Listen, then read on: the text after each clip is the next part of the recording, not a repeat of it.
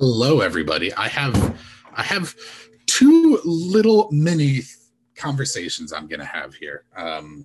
The first thing as we were watching the MLK speech beforehand, I was reflecting on what this weekend looks like with Martin Luther King Jr.'s birthday being on Friday and the celebration tomorrow. I was just thinking about as I grew up how I learned about him, learned about the work that he did, where I learned about all that happened within the civil rights movement. And as I sit here, what I realized is, particularly as a white man, too often the conversations around MLK were about what is different now. It was almost a sense of, because the clips are in black and white, because it happened before I was born, that we had somehow arrived to a post MLK era of racial justice in our world. And as I was being taught about things like that, or being taught about things like the Trail of Tears, it was so often that the injustices of our history, even recent history, were phrased in the context of things of the past. And this last year has made it, I think, glaringly obvious that we are not in a post-racial injustice world. That at times I think about how much I would have wished to be taught not just about the wonderful developments of our society, but the way that still impacts us today. The way that choices around segregation and redlining still affects the way that our city works. The way the choices and the laws set up around stealing opportunity and systemically creating generational poverty still affect us today. But I think about this in the juxtaposition of this moment right now. I think is important to recognize that we have had progress in our society, but yet have so much more to go. I think of Jesus's message often of talking about the kingdom of God being here and not yet. It is both being lived out in this moment and also still moving towards it. And it feels very much so, as we reflect upon MLK, that there's an important thing to celebrate. It is important for us to recognize that as you listen to those speech, some of those things are no longer a reality. Things around the inability to vote in some states as a person of color, the legal separation of races in terms of separate and not equal, but yet other things he echoed about the violence of police still feel very far from truth. And so before I pivot to talk a little bit more about some practices that we can do right now, I just wanted to acknowledge that and spend a moment in prayer to both lament, rejoice, and ask for God's hope of the kingdom coming fully to earth. So, Jesus, we this weekend are so grateful. We're grateful for the voices that stood up, that spoke out, the actions of so many that called injustice to bring about social change in our country. We're thankful for Martin Luther King Jr. and those around him that created movement in our society. But we also grieve the things that are still not right. And we ask that you would allow us to hold the tension of both rejoicing and grieving, both having our heart broken, but also being filled for hope as we see progression from the past today, so we can think of progression from today to the future. May we all feel that as we walk through this week together. Amen. Thank you all. Just felt a reflection that I needed to say and needed to share, felt sitting on my heart as I start moving towards a different conversation, as we are sitting here in the winter, as we are sitting here in the midst of the pandemic, as we're sitting here in the midst of the chaos of so much of what our country feels like on the week of what should be a normal inauguration in most history, but this year very far from that. I think about, how do we get ourselves through this season? How are we making sure that we as humans, we as followers of Jesus, are staying healthy, staying able to walk through this all and not feel overrun by it? And so we've spent some conversation, and this being our second week, wanting to talk about what are some practices? What are some things we can actually do to help us get through this winter, help us get through these next stages? And as all the things in the last couple of weeks have been evolving, whether it was the violent insurrection attempt at the Capitol or all of the things leading up to the fears about the inauguration or the impeachment last week, all of these stresses, I have been doing one thing, and I would almost guarantee that most of you have done it too.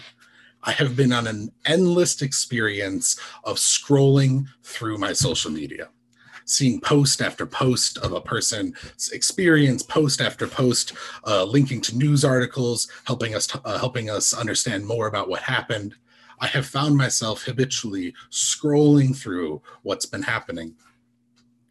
And I find myself often leaving that experience heavy, leaving that experience detached, leaving that experience overwhelmed. And that's why I want to suggest here today as a spiritual practice that has made a massive difference for me. And I would say in this moment, in this week, as we are stepping into yet another experience that is going to be a memory point in our history, that I think it is the spiritual practice of non-reactive reading. What I mean by this is having some type of reading that's built into your life that is not dictated by your feed. Now, I want to take a step back. I'm not saying that keeping up on what's happening with news right now, I'm not saying being aware of what's going on in your social media feed is an evil that you should avoid.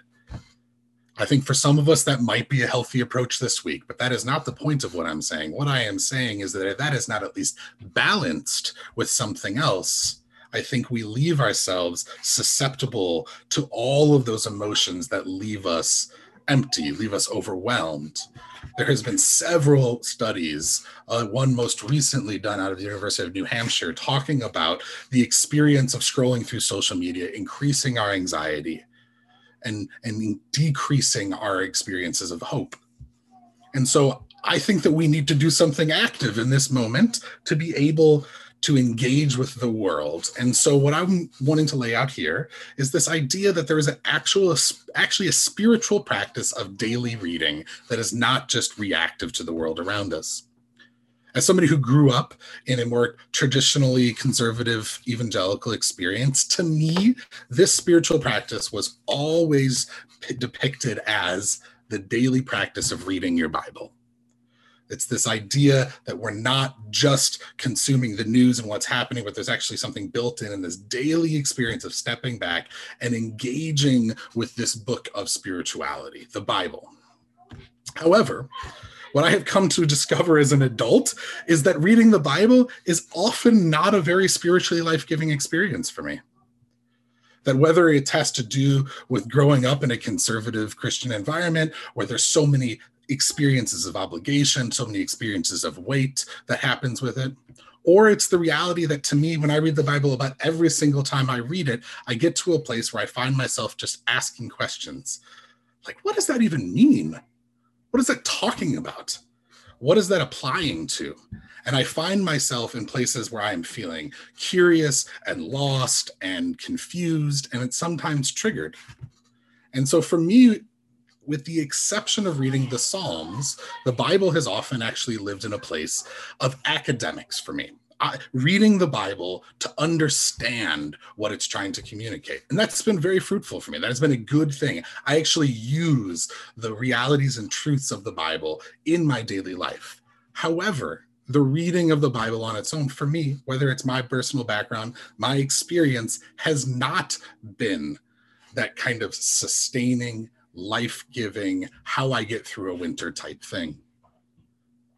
And it makes me think about a few years ago, we had somebody in our church who was getting their PhD in, I believe, a spiritual direction. And they actually used our church as the source material. And they began interviewing people and asking people and helping people evaluate the spiritual vibrancy of their own life.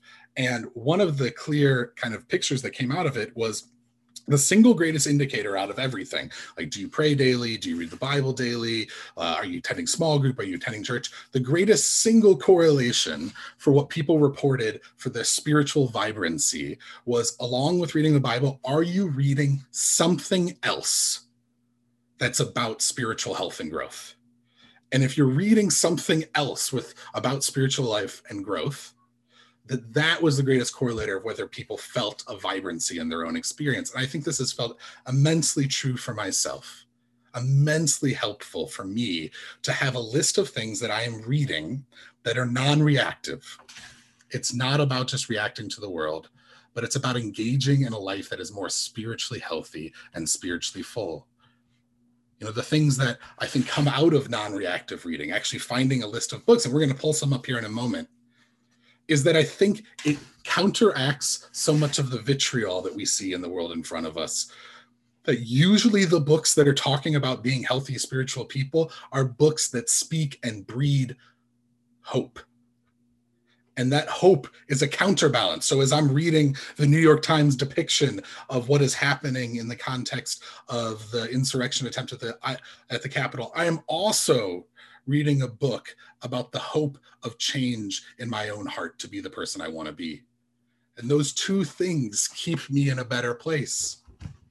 It also, for me, gives me a bigger picture and context to which to understand the world. When I'm reading something that is engaging with what has been true over time or throughout history, or taking a step back, particularly if you're looking at books that are actually discussing history or books that were written about things that happened in history, it can give us a perspective to see this moment. Like, for example, reading the sermons of Martin Luther King Jr. can help me understand this moment in a different way. It helps me see the injustice that we still live in, while also giving me a hope for change, because I can see the change that has already occurred. I also think about how much I think reading things not just in our news feeds just improves our critical thinking. Our news feeds are set up with algorithms to just speak to us and reinforce us and help us be engaged in passion and emotions around the things we already do. And reading something else has the ability just to reset us and engage our critical thinking. And I think in this current world, having critical thinking as we engage with information to make sure that we are not just being fed things that are untrue, and actually looking at articles and saying, what is actually true about that? I think that is the difference right now of being somebody who is standing on justice and truth, and somebody who's just being manipulated by larger things in power. I think I see that largely in the church. The conservative church right now is a lack of critical thinking, a lack of ability to engage with things and ask, is that really true?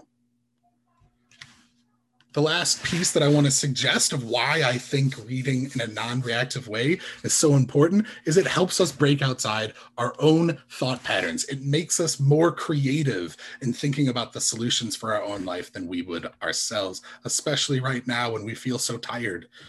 Often I cannot think creatively enough because I don't have the energy to think creatively enough about how to become the person I want to be. And engaging with other readings has been a really healthy and helpful step for me to be able to do that. And so what I'd love to do is if could pull up the slide, I have some suggested books here that I just want to lay out. And what I want to also invite is asking everyone here,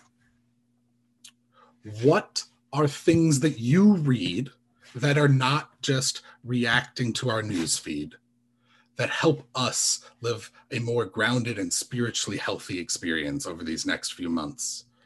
These are some things that between myself and Vince and Haley, we put together. And I just want to say, not all of us are the same. Not all of us are going to be engaged by the same things. Some of us will really struggle reading certain Protestant writers, because either A, we didn't grow up in a Christian cultural context, and the way that they talk and the assumptions they bring can feel really foreign and strange. Some of us may have had some religious trauma from a conservative Christian experience growing up, and even using language that dives into that world can feel hard to sort through. Some of us, reading books is just not our jam. Like, we're just not going to be the kind of person that sits there and reads through books. And so I think for some of us, it's as simple as maybe finding some blogs or there's even some like email newsletters that can help us think about how to engage with the world that is not just reacting to the world around us. And so I have some suggestions here for some Protestant writers. Brian McLaren have a newish book called Faith and Doubt. Nadia Bolz-Weber, Accidental Saints. These are Becoming Brave by Brenda Salter McNeil, Searching for Sunday by Rachel Held Evans, Hearing God by Dallas Willard. Now these are, I think, for me, particularly books from Dallas Willard and even Brian McLaren are so full of these really culturally Christian experiences. However, if I know that I'm walking into that, I find these to be immensely helpful. And I think it's important, just like reading the Bible, reading authors, to understand where they're coming from is going to help us frame and understand how to best engage with them. There's actually a whole list of Catholic writers that are incredibly helpful. There's a few things I want to pull out here. Is Richard Rohr's The Enneagram is different than the rest. That is more about understanding ourselves. We've done groups on the Enneagram in the past. It's an incredibly helpful thing that is not quite the same as reading some of these other spiritual texts, but it is about engaging with who I am and wondering if perhaps the best part of who I am is the other side of the coin of the biggest challenges I have as a human. And then there's a bunch of them that are not explicitly Christian spirituality books, but they are books that very much, I think, if we read alongside our life, can really help us, especially in a season like this. Things by Brene Brown. I want to highlight 2 or 3 of these things really fast, which is a really big struggle historically in engaging with spiritual readings is the prominence, the prevalence, and the lack of alternatives to white dudes writing about spirituality. This is a significant problem. This is a significant problem for me in reading the Bible. And when you're trying to engage in commentaries, when you're trying to figure out how on earth I do that, Vince, in a moment, I just want to show you, I was going through a list. I was trying to do some commentaries on Isaiah, and I found a list of the top 130 most popular commentaries on the book of Isaiah. And every single one of the 130 is a white guy. And so I think it's incredibly important for us, particularly those of us that live with privilege, those of us who are men, those of us who are white, to make sure that we are engaging with female authors, engaging with authors of color, because I think that that's going to be an important piece to make sure that we are not reinforcing our blind spots. I find God is Not a Christian, which is a series of sermons and stories by Desmond Tutu, an incredibly helpful framing for myself. The other one is A Life is God's Best Gift, is actually a series of ancient, various from different regions in Africa, ancient African proverbs and wisdoms that has been put together into a book of understanding and embracing life. And I think that those are things that have been really, really helpful to me. And even things that are about addressing the brokenness within my own heart, like the Big Book of Less or Triggers. Those are not explicitly books about spirituality, but one of them is about counteracting one of the biggest challenges we have in our country, consumerism, and also recognizing that all of us are experiencing triggers to our life and our trauma daily, and navigating through that is going to be a really important part of what's going on. And so I'd love to hear what if there's anything you are reading or anything you have read as a supplemental force in your life to help make sure that when we're engaging with information over these next couple months, that the only thing filling our head is not just our news feed. And so what I want to do now is I'm actually going to take a chance and we're going to read through one of these together. And I want to show you 2 things. If you are not a book person, let me know. If you are somebody who sees one of these books and you're like, I would love that, but maybe finances are in the way and you're like, I don't know if I can afford that, let us know and we can work with you. If any one of these books is something that is like, hey, I think reading that would do a big deal for me, but I'm not so sure about floating the $20 for that book. That's something, please reach out to us and we can work with you on that. But there's a couple short, really easy things that I'm going to go ahead and take over the screen for. And these are just a couple blogs that you can sign up to, daily be able to read something that is not just populating our newsfeed. There's two that I want to highlight here. One of them is Nadia Boltz-Weber has a blog that there's certain things that are free and some things that subscribers get to. It is just a daily healthy viewpoint, I think, for being able to engage with life that is not just the news in our social media. The second one that I want to draw our attention to is the Center for Action and Contemplation. This is the two most prominent writers on this blog would be Richard Rohr, somebody we've learned immense from, and actually Brian McLaren.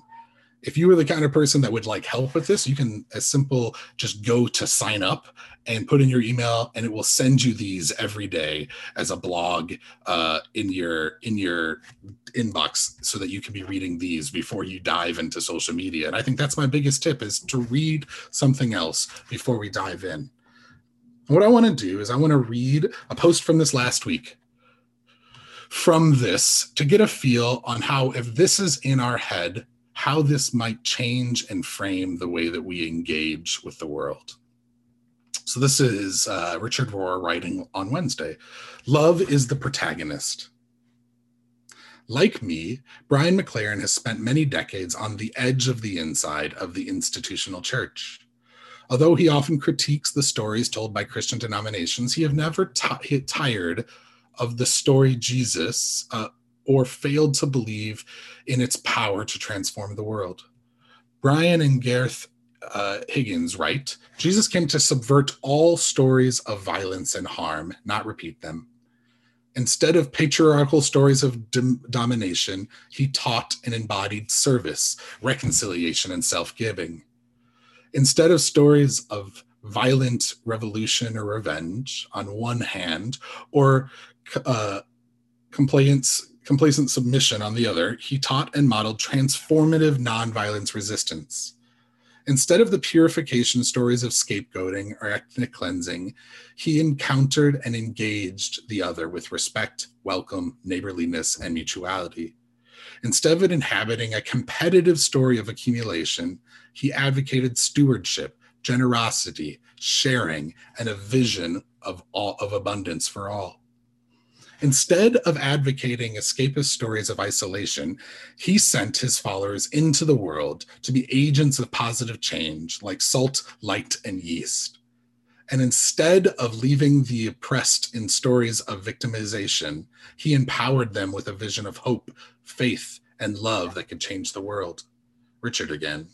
One time after I spoke at a business practice about the kingdom of God being a win-win world, a very successful man I knew came up to me and said, "You know, Richard, that story is not even interesting. How can I get my juices going in the morning without competition?" When we're trapped in a narrative of winners and losers, especially if we think of ourselves as the winners, the Jesus story really isn't that interesting. Brian and Gareth put it this way. The earlier 6 stories all claimed that the path to peace, security, and happiness was about winning.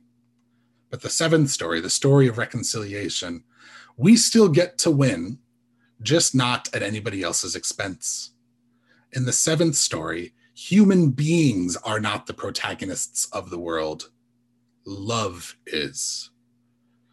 The hearts of more and more children, young people, adults, and senior citizens are yearning for a new story. A story of love rather than hate, of creativity rather than destruction, of win-win cooperation rather than win-lose competition, of peacecraft rather than warcraft. They are waiting for a new story to explore, inhibit, and tell. We are all looking for a larger and more loving story in which to participate. This is what God gives us. Our ordinary lives are given an extraordinary significance when we accept that our lives are about something more meaningful than winning and succeeding inside a very small plot line. Now, I just want to take a minute and think about earlier this week. This was released on the day of the impeachment. Think about how differently we step into that experience, having first read this. Not that we shouldn't learn about what's happening, about the unprecedented experience of a president being impeached for the second time. Not that we shouldn't appraise ourselves of the injustices of this world, but think about your heart. Think about what's going on inside yourself if you are also reading something like this.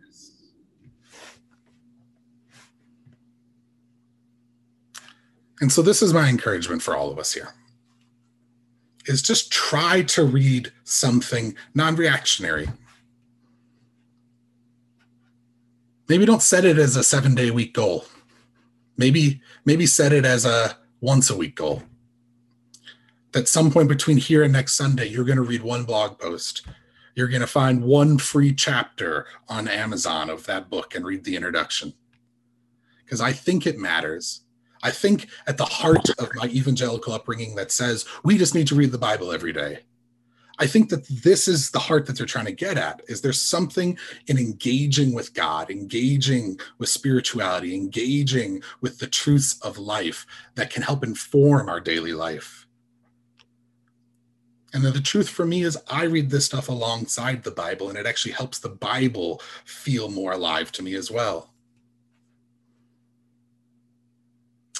And if you are somebody that would like, hey, I do want to maybe try reading the Bible alongside these things, what I'll do is at the end of this call, I'm going to stick around for a few minutes, and I have like 3 quick tips. If you actually are like, hey, I do want the Bible to be part of my daily reading, that I can give to you. 3 quick tips that I think will make a big difference. But I'll give out one of them is make sure you're reading something else too. That gave away one, so I'll give you the other 2 when we get there. All right, what I would love to do now is to pray for all of us as we move into the next phase of our service. Jesus, so grateful that your heart for us is health, that your heart for us is hope, that your heart for us is healing, that your heart for us is being part of a bigger story that actually activates and brings life to us. And Lord, I confess I need help remembering that. I need help seeing that. Particularly when the information I am consuming daily is just the feed of brokenness. And Lord, I ask this week that anybody that is trying to engage with additional reading in their life, whether it's a blog post or a book or something else, that you would bless those experiences as alive with the Holy Spirit. That it wouldn't just be the words on the page feeding our brains, but it would be our souls being nourished by a living God that sees that desire to reach out for hope, that sees that desire to reach out for healing, that sees that desire of the very act of trying to do something else is knocking on the door for the living God to come meet us. And I pray that you would break the parts of our brain for those of us that came from traditionally conservative Christian backgrounds that say that to me, if I'm not just reading the Bible, then I'm doing something wrong. That if I do read the Bible and it doesn't feel life-giving, I'm doing something wrong. That God, you are far more creative and you understand the brokenness of our society and the brokenness within us. And you long for more than just us to meet the expectations of a cultural and social construct put around us that said the daily Bible reading is the thing that's going to bring me spiritual life. Jesus, that discounts a whole history of people who have engaged with you through the stories of others. Pray that in your name. Amen.